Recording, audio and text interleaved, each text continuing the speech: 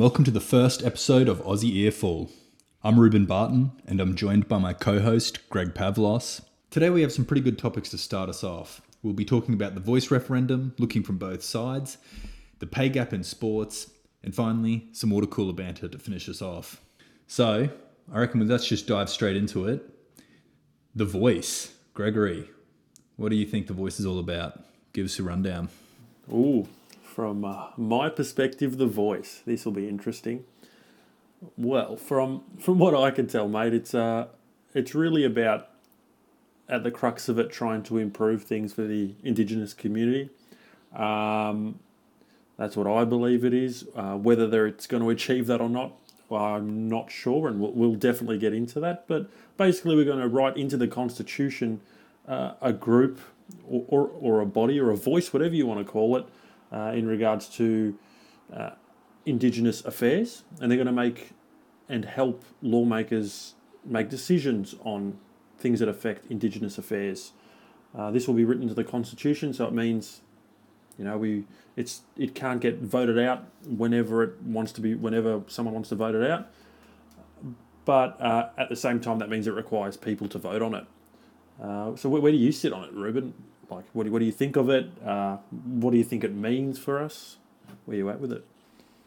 So my understanding of The Voice is essentially two things, right? It's the recognition of Indigenous people within the Constitution, and then it's also the advisory body within the Constitution. And I think the advisory body is where all of the controversy comes from.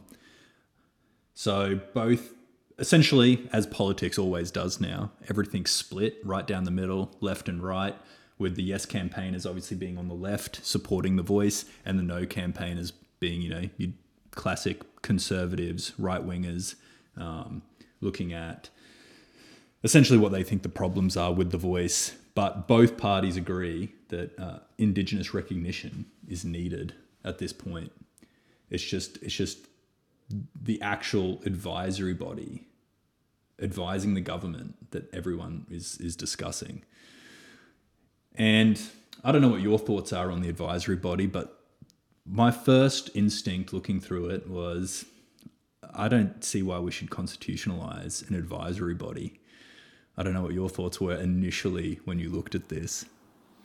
Yeah, my thought was exactly the same thing. I'm not sure why we need to constitutionalise something like this. It seems like something you could do in legislation through the upper and lower house.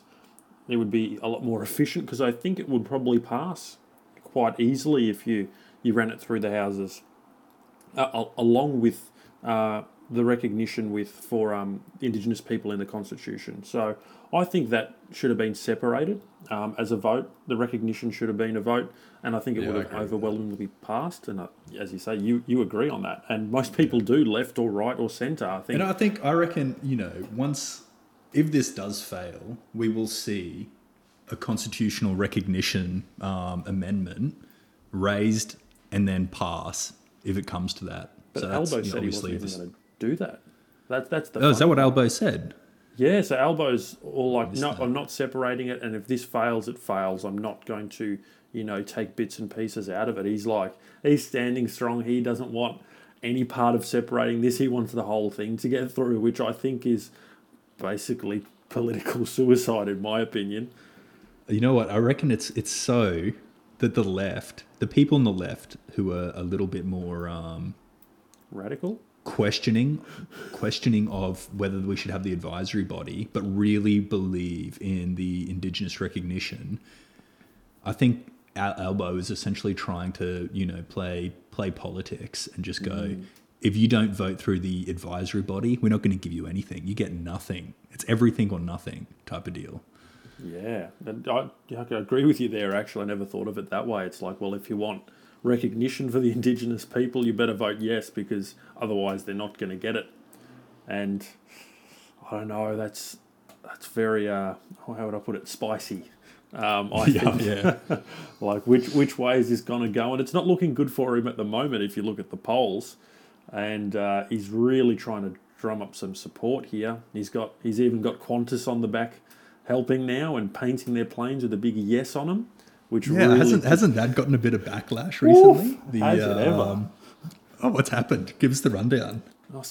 So basically, Qantas unveiled this big, I don't know, what would you call it, a political stance, and they've painted on the side of their planes yes. Yes referring to a yes vote for the referendum. And a lot of people have been rubbed up the wrong way with this and think that big corporations should stay out of politics, and I agree.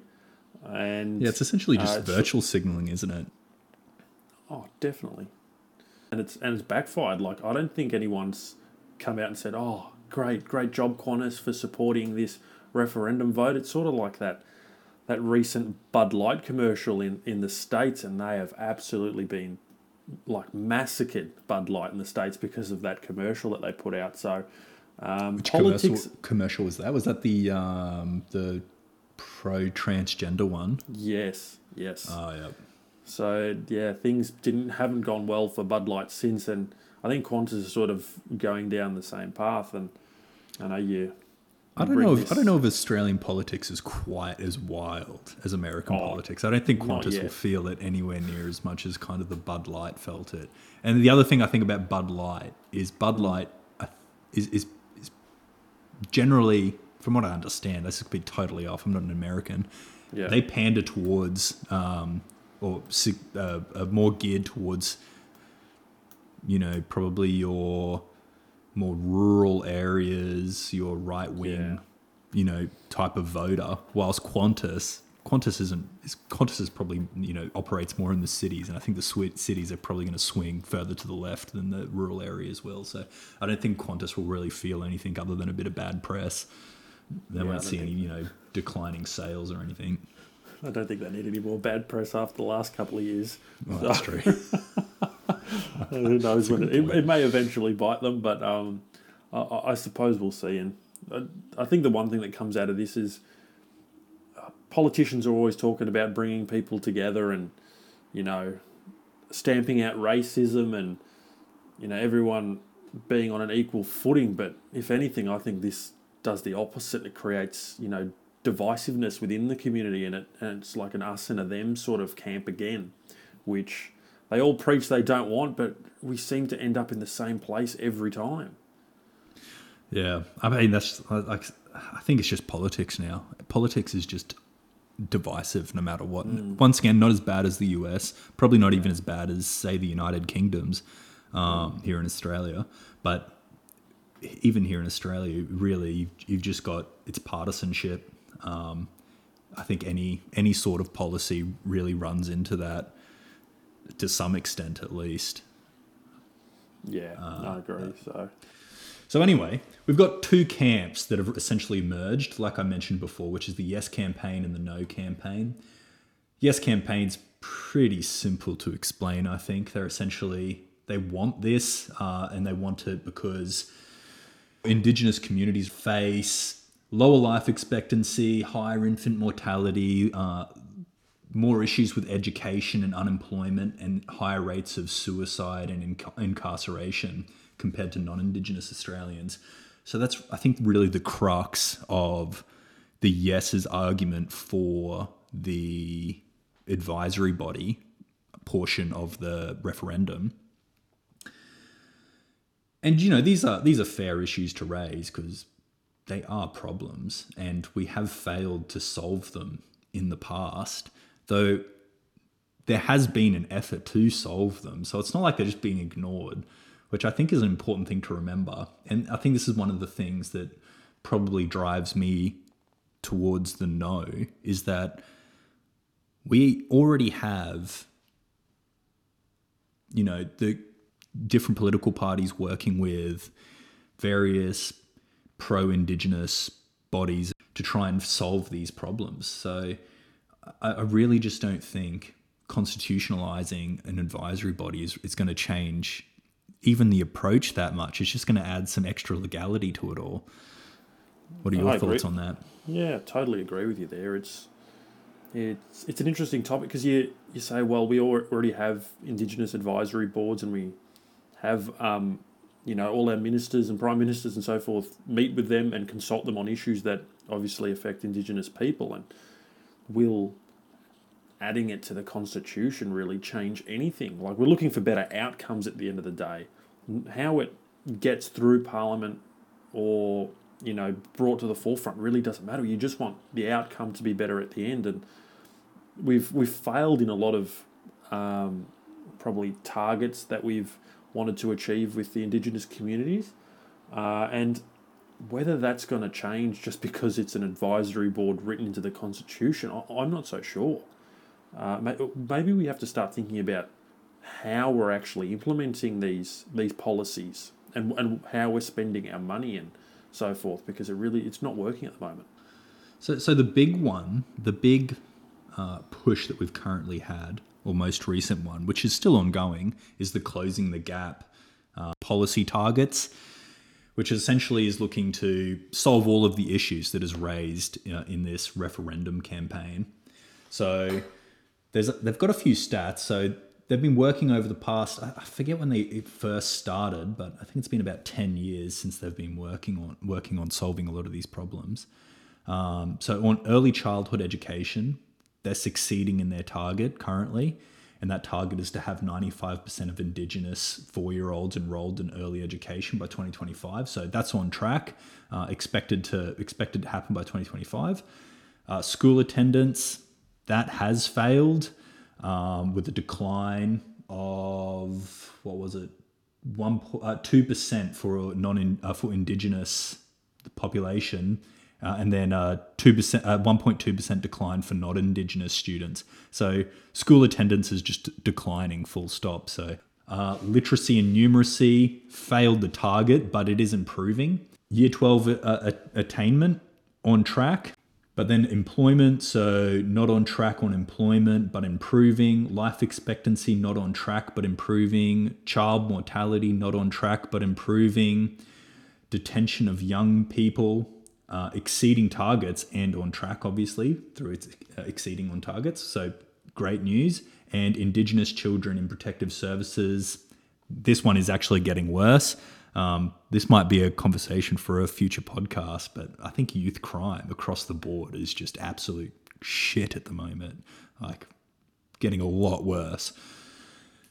And then finally, sustained reduction in suicide failed and getting worse. So the two big ones are youth crime and, youth crime, Indigenous protective services, and suicide. Life expectancy, would you say, as well? Like, life expectancy and child mortality is not really improving as they would have hoped. Well, yes, those ones are falling short. You're right, but they are improving. So, I mean, my point in raising Closing the Gap is that we already have a pretty concentrated effort trying to solve the problems that the Yes campaigners have brought up.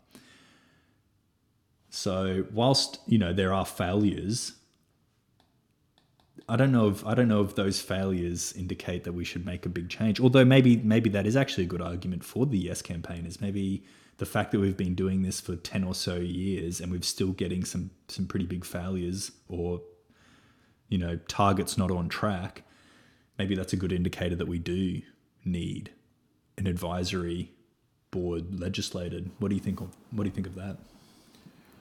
I just ask how is it going to be different?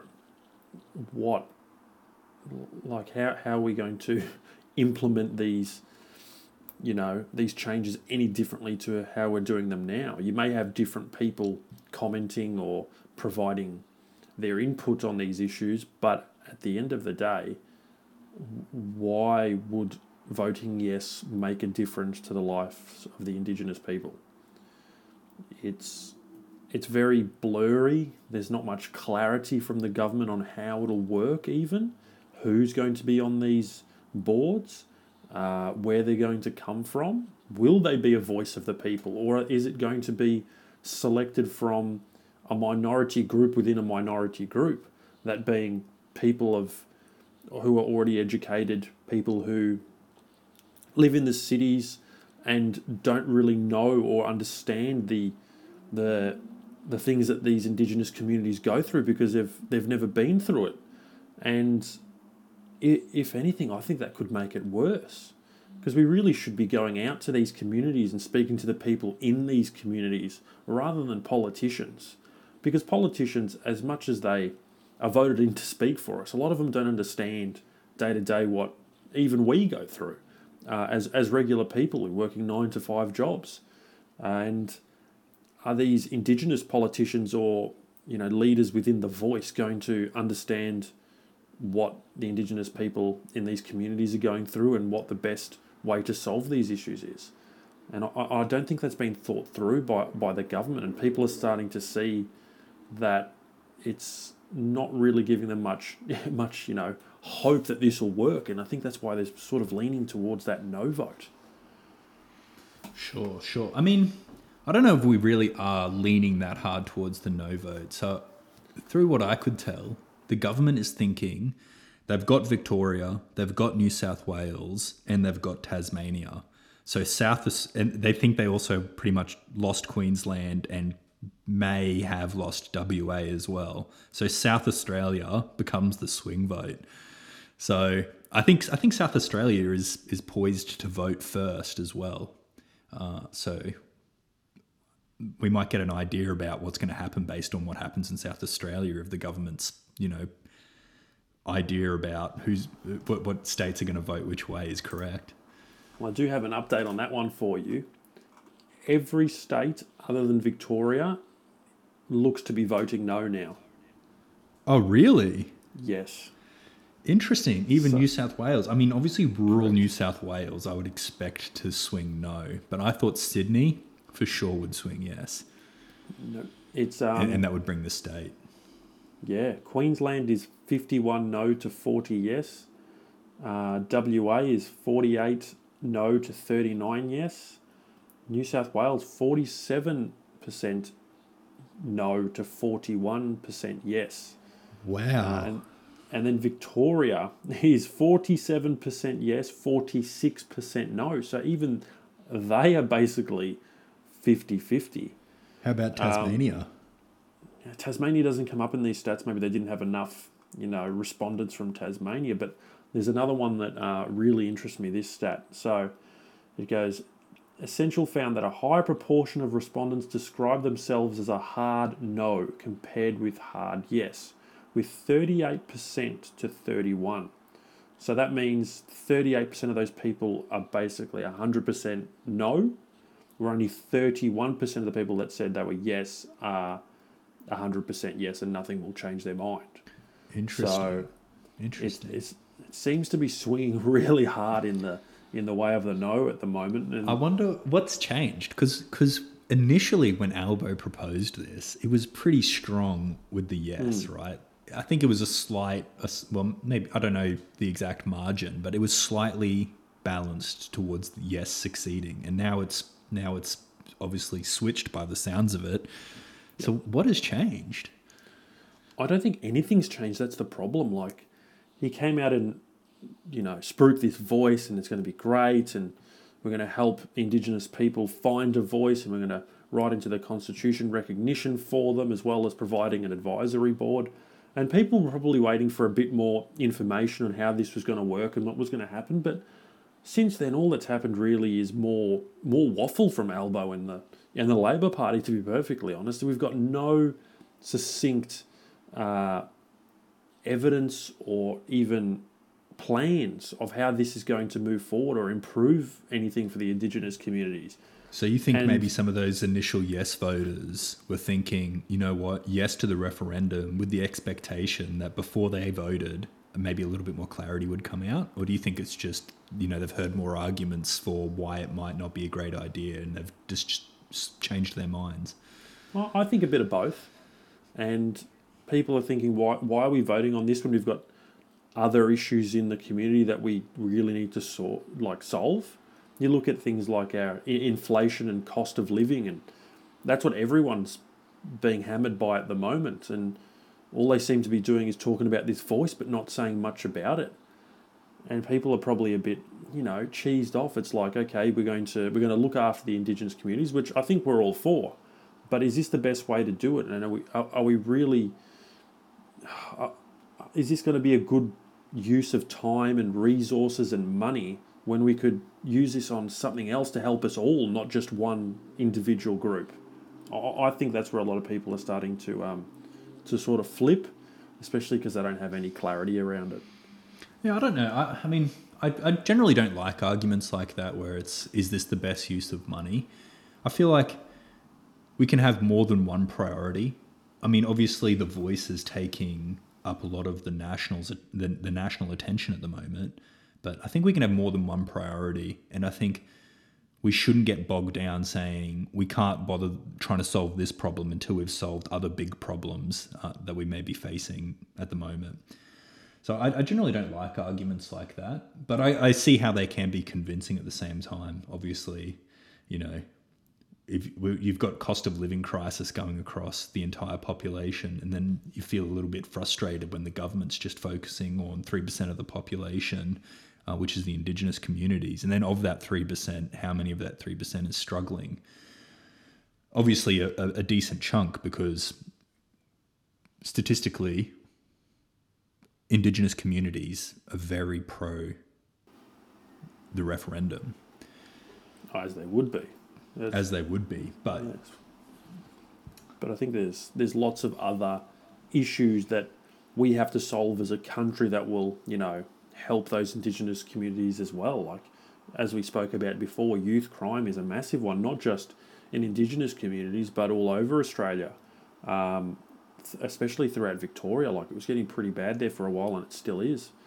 So I think we need a sort of a rethink around how we're going to, you know, move forward with this Voice if it is to get up.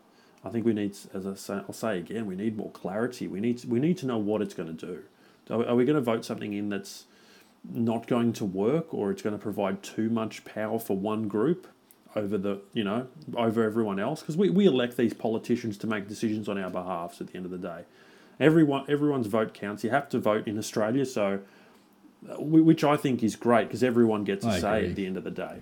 I think being part of democracy means participating in the democracy. Correct. And I think that's one of the failures of America, is not making it a requirement to vote. I think all countries are better off when in democracies. I mean, I don't like any other form of government other than democracy, to be honest, but all democracies are better when everyone has a voice and everyone votes. So yeah, I'm with you. So onto the No campaign, which has some interesting elements to it, I've found out. I always just kind of thought the No campaign is your coalition conservative groups, right? Which, you know, a huge chunk of it is. So your main No campaign pushes are Recognise a Better Way and Advance. So Recognise a Better Way is pushed by Warren Mundine, I think his name is. And essentially what he's saying is, as I said before, yes to the Indigenous recognition, but no to the federal advisory body.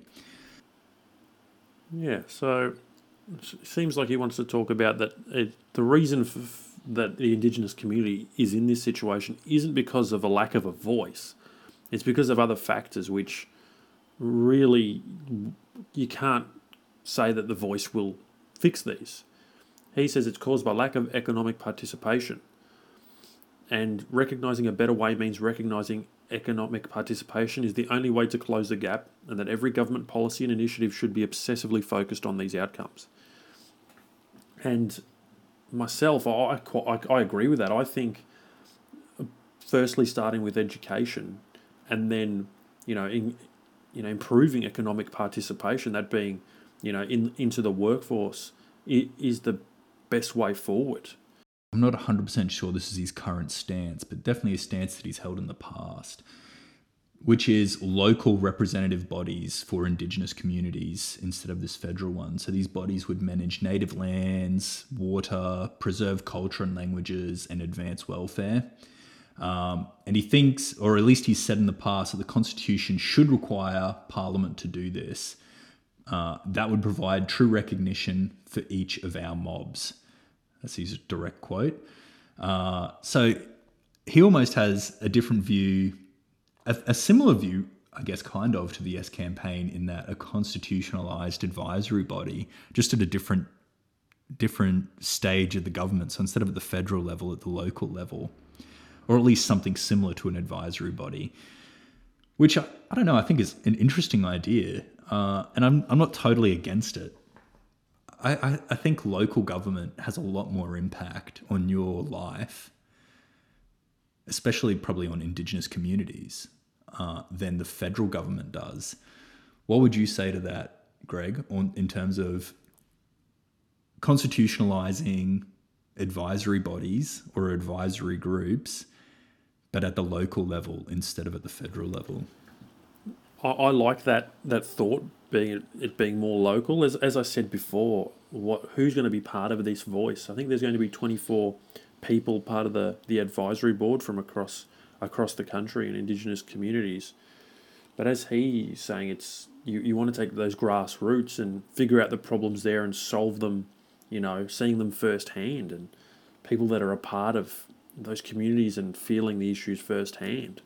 And I'm really not against that. Maybe the constitutional part I'm not totally for, if that's what he's after.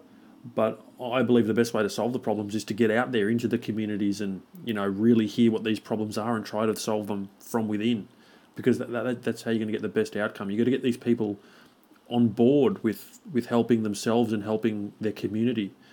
As you would say, like if everyone in your community is against something, no matter how much someone wants to help you, you're not going to do it.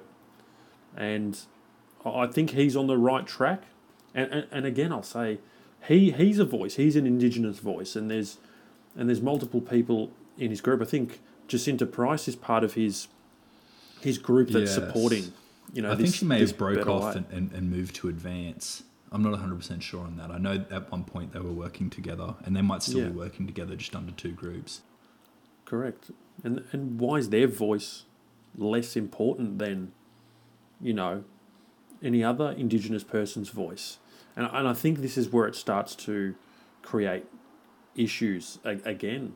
Whose voice are we listening to? Is it a minority within a minority again, or are we actually listening to the Indigenous people and the communities within them? Yeah, and that's kind of what Warren has said as well, which is he thinks a national body would be expensive and not representative, and just adding to the bureaucracy, which I think is a fair point. I'm not totally against the idea of constitutionalizing. I do see the issues with it from the No campaign side, where it's, is this really the best way to do things, constitutionalizing advisory bodies and having the Constitution separating people based on race in a way. But at the same time, we've also, as a country, really struggled to solve problems in the Indigenous communities. And I do like the idea of change at the local level rather than the federal level. But, maybe that's just wishful thinking. Now, Greg, the other side of the No campaign is, I would say, the spicy one. This is the Black Sovereignty movement led by Victorian Senator Lydia Thorpe. You heard of Lydia Thorpe before? I certainly have. It sounds like you've got some strong views on her. I think she's an interesting character, and one I like seeing in Parliament, because she seems to rub a lot of people up the wrong way. Can you tell me about this Black Sovereignty movement? Because I'm not totally across it. The Black Sovereignty movement seem to be telling us that they are against the Voice because they don't recognise the Australian government's sovereignty over Indigenous people, and that Indigenous people never ceded their sovereignty during the colonial days, and therefore they should have their own sovereignty separate from that of the Australian government. And Lydia is on record saying, "We are the original and only sovereign of these lands," in reference to Indigenous people. Essentially, it is no to the change because they don't even really recognise the Crown's government or the Australian government, because Aboriginal people never officially gave up their own sovereignty. So they should have their own sovereignty. So recognition within another country's constitution is meaningless. Essentially, is the idea, or at least my understanding of the idea. I may have got it totally wrong there, but she's quoted saying, "We are the original and only sovereigns of these lands." So I think that's she's essentially saying she doesn't recognise the Australian government, or at least not their authority over Aboriginal communities. And she's also wanted in the past guaranteed seats, like in the New Zealand government. So the New Zealand government doesn't have a constitution, but does have laws pretty much reserving seats for Indigenous representatives. And she's argued for that in the past. I think from both sides, like as we would say, you're more probably slightly left and I'm slightly right of centre, we could say. But we both really don't like the idea of that. And there would be I think there would even be a smaller minority than just the Indigenous communities that wouldn't like that. There's 3.3% Indigenous people in Australia, like a percentage of the population. I don't even think you'd get 3% voting yes for this. I really don't. Oh, there was another thing I was looking into, Greg, and I thought, what would Greg be thinking if this does pass? He's definitely going to try and imitate or claim that he is Aboriginal to increase his voice in Parliament. So I was seeing if there's actually any sort of rules or regulations against claiming identity. Turns out there is, and it is currently is being used for all sorts of different things like grants and whatnot. So the current method of identification is you need all three of these, which is being of Indigenous descent, identifying as Indigenous, and being accepted by the community in which you live/formerly lived. So I think you're out, Greg. You can't sneak your way in. But how do you prove that? How do I prove I'm of Indigenous descent? Well, that's a good question. I don't know how you prove that. I was also just quickly thinking, like, what happens if you want to vote against the grain on your Indigenous community? Do they just no longer accept you? Can they like retroactively cancel your Indigenous identity just because you no longer because you don't believe the same things they believed? Does the community just go, you know what, we don't recognize you anymore, or we don't accept you anymore, and then all of a sudden you've lost your identity? Yeah, and I see one of the points you've got here is identifying as Indigenous. In today's world, we're allowed to identify as basically anything, and it's quite offensive if you go along with what I identify as. So I think there still is hope for me, Ruben. I think. Well, no, because you need all three. So you need firstly you need to prove your Indigenous descent, and then you need to find a community that will accept you. So you're going to struggle with that one. The identifying is an easy one. Yeah, I've got one of threes down pat. Don't worry. The other two we can sort out as we go. But I think that's pretty wish-washy. Come on, if that's how you're going to. Well, I don't know. I mean, obviously, like I said, it's being used for grants and stuff at the moment, so it must somewhat work, right? So the government's got an incentive to make sure that this somewhat works in order to not be, wasting money on, giving the wrong people grants. That's true, but also they've got to be careful in not offending people either, because what if someone is Indigenous but they can't get all three of these, requirements? What happens then? Like, what if you're a fourth, fifth generation, you've never lived in an Indigenous community, you're Indigenous descent maybe goes back, the 4 or 5 generations back. So you may not you may not know anything about the communities, you may have never been a part of them, but you are Indigenous. Just, you could say, I'm Greek. I wasn't born in Greece. My parents were born here, but my grandparents moved over here. But does that give me the right to be Greek?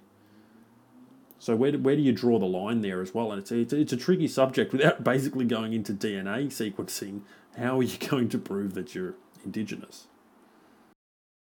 So anyway, Give us your thoughts, Greg. Where do you stand? You a hard no, or have you softened your views since researching this? Where are you? I am still definitely a hard no. I have read nothing or heard nothing as to why I should change my stance. So nothing. Would you say you're a hard no in that nothing could change your stance, or you're a hard no in that they could come out with some information? Unlikely, but they could, which would change your stance.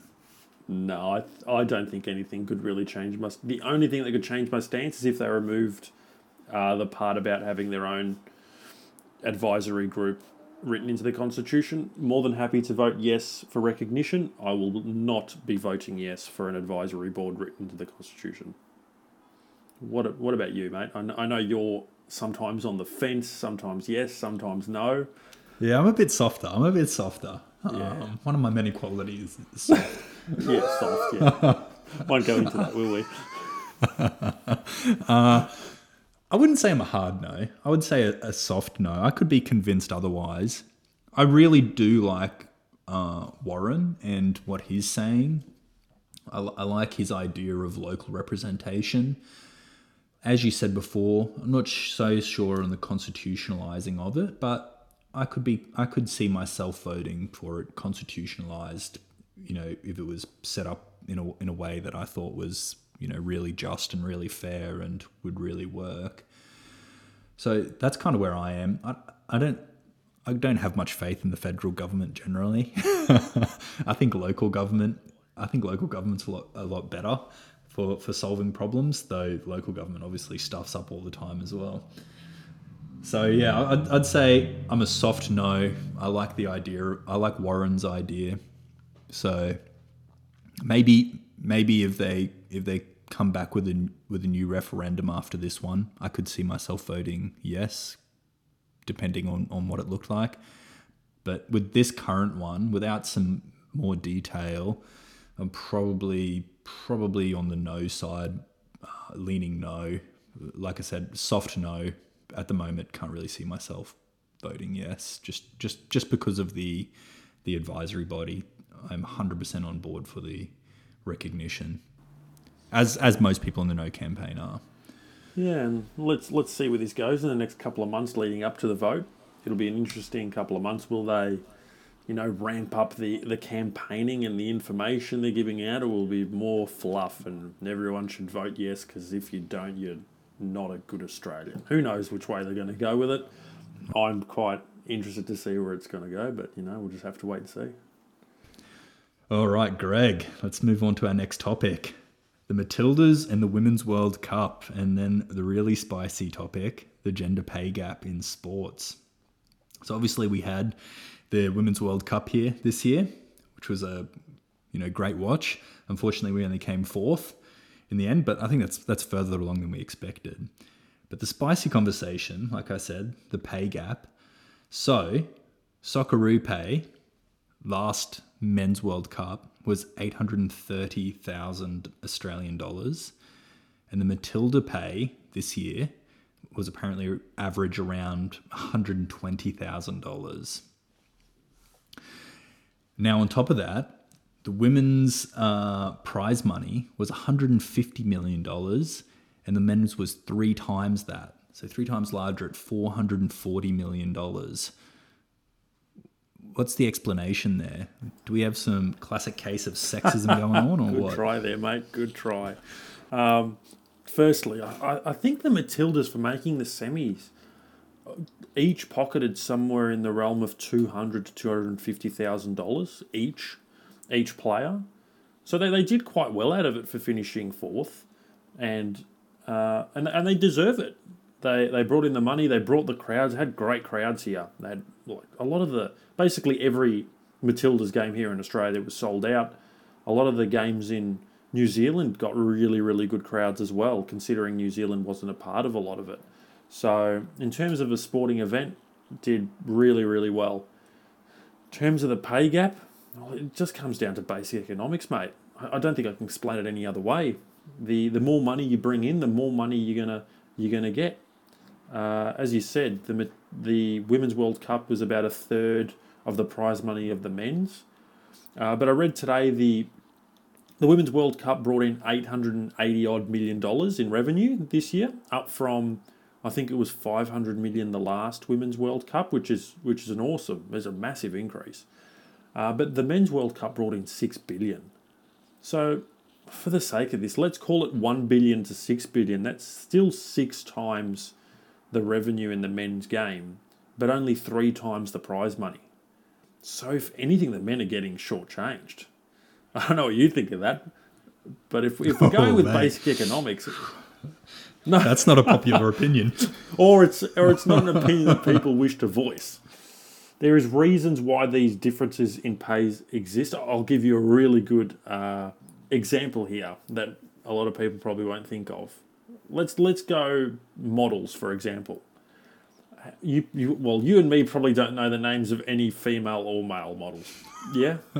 No, not off the top of my head, no. No. I don't care. It's not my thing. It could be someone else's thing. But we've probably all heard of Kendall Jenner. That is, I have heard of that name. Yes, you would have. You probably know nothing about her, knowing you, mate. But Kendall Jenner is considered the world's highest paid female model. And she brings in $40 million a year. Oof, okay, that's generous. So not a bad pay packet for being pretty, I say. That's real good. I don't know how models make money though. So maybe it's actually hard work being a model, mate. I don't know. Yeah.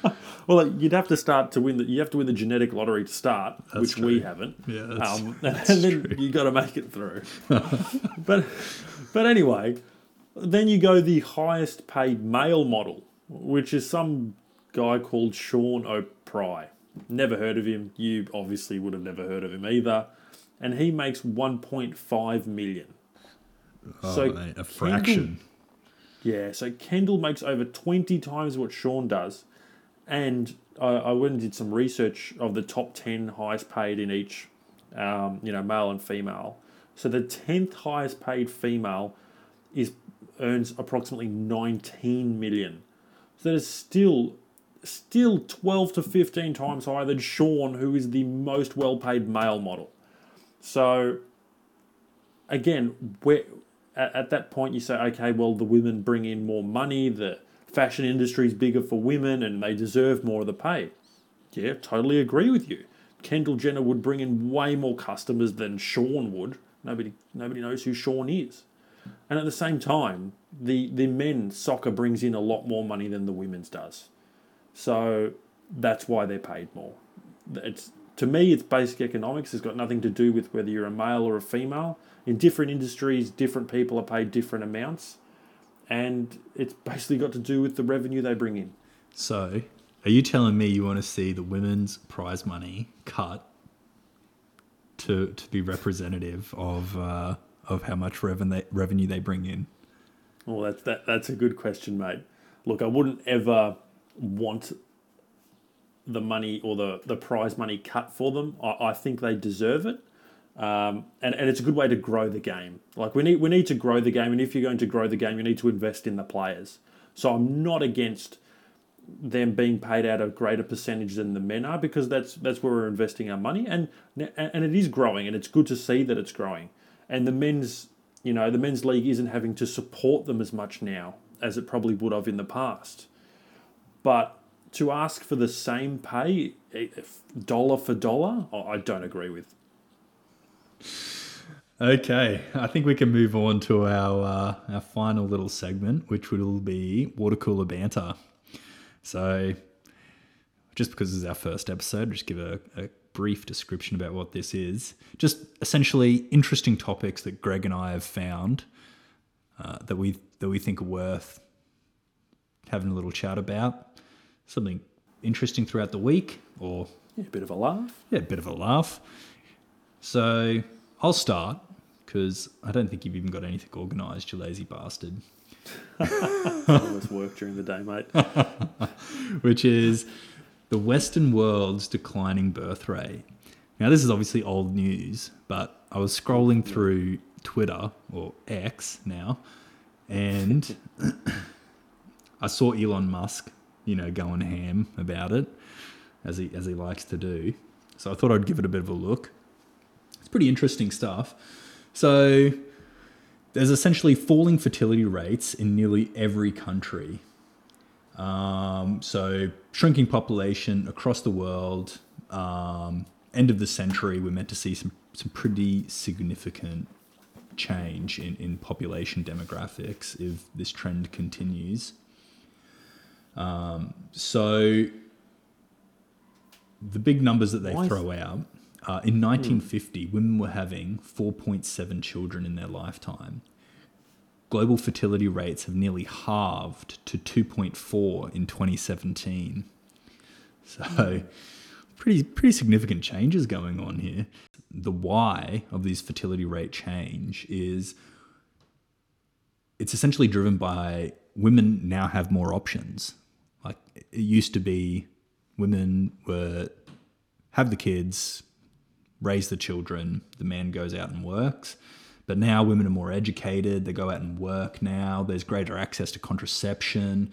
So essentially women are deciding that they don't want to have as many children or children at all.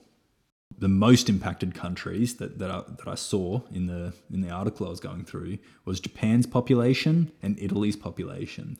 So Japan is expected to reach a peak of 128 million in 2017. This is a pretty old article. And then fall to less than 53 million by the end of the century. And then Italy was meant to crash from 61 to 28 million over the same time frame. So the big problem that this causes is young people, like who's your tax base? Your tax base is young working class people. And as people, as time goes on, we're better at keeping people alive. So people get older and they collect their pensions for longer and they keep their their how much they've saved up for longer. So there's less inheritance going out because people are spending their money through their retirement, which they should do. But it essentially means that the young people are being left to fund the older retirees. And that's kind of what you saw in France, right? Where you see these increasing, the government increasing the retirement age. So you have to be older to claim pensions. So what this all means is young people are going to get screwed over and we're going to be looking after the oldies for a lot longer. So Elon is a huge advocate for all this. And I think he's had like 9 kids or something himself. So he's having a decent crack at repopulation. He's doing doing a good thing for everyone here. He's repopulating. Yeah. While Bill Gates tries to kill us off, Elon's trying to populate us. Yeah, true. Elon's really saying, no, I'm going to save us. He's going to have a kid for he's going to have a kid for every kid that Bill Gates kills. You'll be here for a while. Now, the experts do say that Elon Musk is essentially like a doomer. He's like, population decreases, or the population change. Old aging population, no new tax base coming in, is a bigger problem than global warming, which I thought was a really interesting position for an electric car manufacturer to take. You'd think the electric car manufacturer would be like, oh yeah, let's get on this global warming train. Like, I don't know what he's thinking. I reckon he's a bit of a knobber, but I bet I love the. I knew you would. I knew you would. Yeah. Look, I don't like everything he says, but there's a lot of stuff that I'm just like, at least he calls it out. He's not controlled by anyone. Well, from what we know. No, he's controlled by Bill Gates, just like all the rest of us. He's got enough money that he doesn't give a shit what anyone else thinks. I reckon he does care what people think. That's why he bought Twitter, man. He cares. He cares to the point that he was willing to throw $45 billion at the wall to pick up Twitter so he could tell everybody how great he was. Could actually create a free speech platform, Ruben. None of this censorship crap. I see. None of this cancelling people because you don't fit the mould that everyone wants you to fit. I love it. I'm glad he's done it. There's obviously other platforms out there as well. You're a fan of X? Oh, yeah, of course. Yeah, it's not the best. I use a couple of different platforms to get my my news or whatever you want to call it from, my conspiracy Your theories. conspiracy theories. Yeah. But it's an interesting ploy from him to buy that out. Sure. And I think one of the, like, coming from, an IT background, one of the interesting parts about it is how he's culled so many people from that company, and it still runs just as well as it did before. But hang on, a lot of the people that he's culled are moderation staff.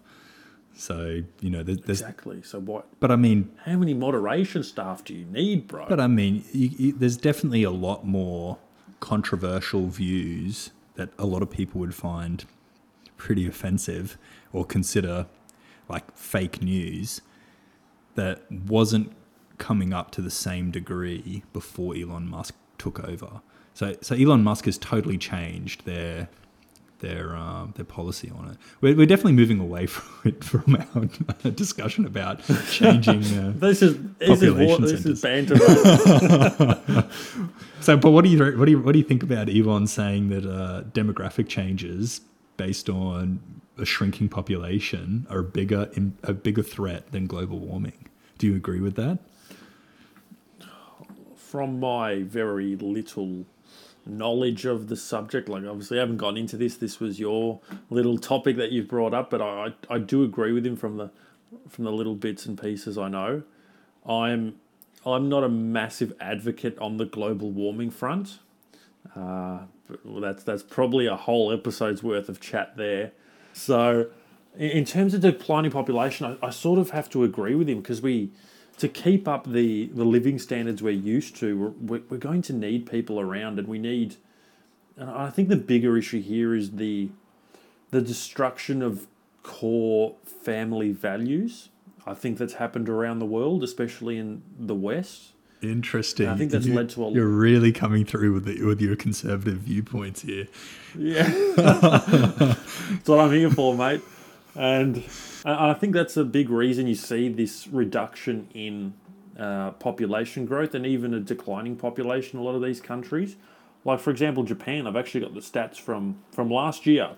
They had a decline in population of 0.46. So they haven't had an increase in population since 2010.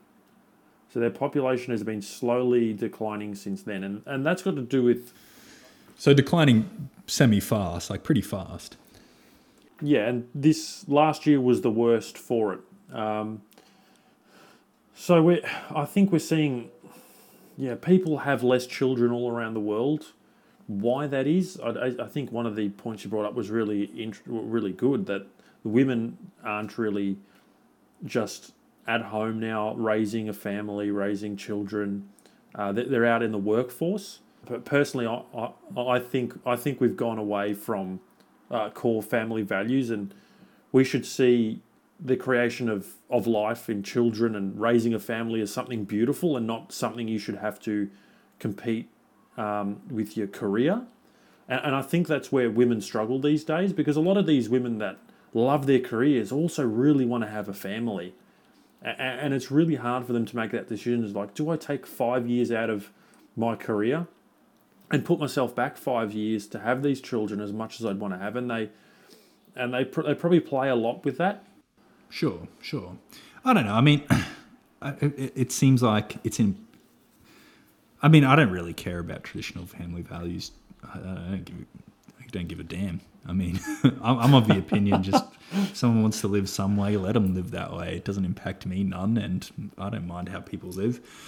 But, like, even if you were to care, I mean, what can you do? There's almost no solution, right? Oh, I don't think you could say there's no solution. I from my perspective, think we have started to demonise families and children, and you hear out there you shouldn't have children for the environment, and you shouldn't have children because it'll wreck your career and this and that, and you're like, well, like I do feel sorry for them as a female. Like, it's like what do I do? Like where do I go from here? And as someone who wants to have a family, you think, bloody hell, I've got to have a really good job to be able to, provide for my wife and my children, and send them to the schools I want and buy them what they want, or go on even go on a family holiday. It's a tricky situation we're in, and I think a lot of that's got to do with it economically, how we've been set up recently, especially cost of living is not getting any better, and wages aren't growing at the pace of the cost of living or the pace of houses or anything like that. So it's an issue we've got, and it's not getting any better. And I don't know how to fix it either, mate. I really don't. Yeah. All right, that's my topic, Greg. So what have you got for us? My God. Look, I didn't come with anything prepared. I will be honest. Classic. Yeah, you know what I'm like. And I seem to have jumped on the back of yours there with family values, and I think I've got my couple of points off, so I think we can leave it there. We can call today. it there for today. All right. Yeah, I can bring in something a bit more controversial next week for our water cooler banter. And we might need to think of a new name for that. I'm not sure that's as catchy as we need it to be. Yeah, probably not. But if anyone's listening and they've got some ideas, send them through. True. We need to set up a social media for that. So what do we say? We'll say the Instagram. We'll set up an Instagram. Direct message us on Instagram. You can find us on Instagram at Aussie Earful. So send us through your thoughts on any of the topics we've discussed this episode, and also any interesting stories or topics you've heard over the past week. And we'll look at including any interesting topics sent through by our listeners next episode. Cool. All right, let's call it there.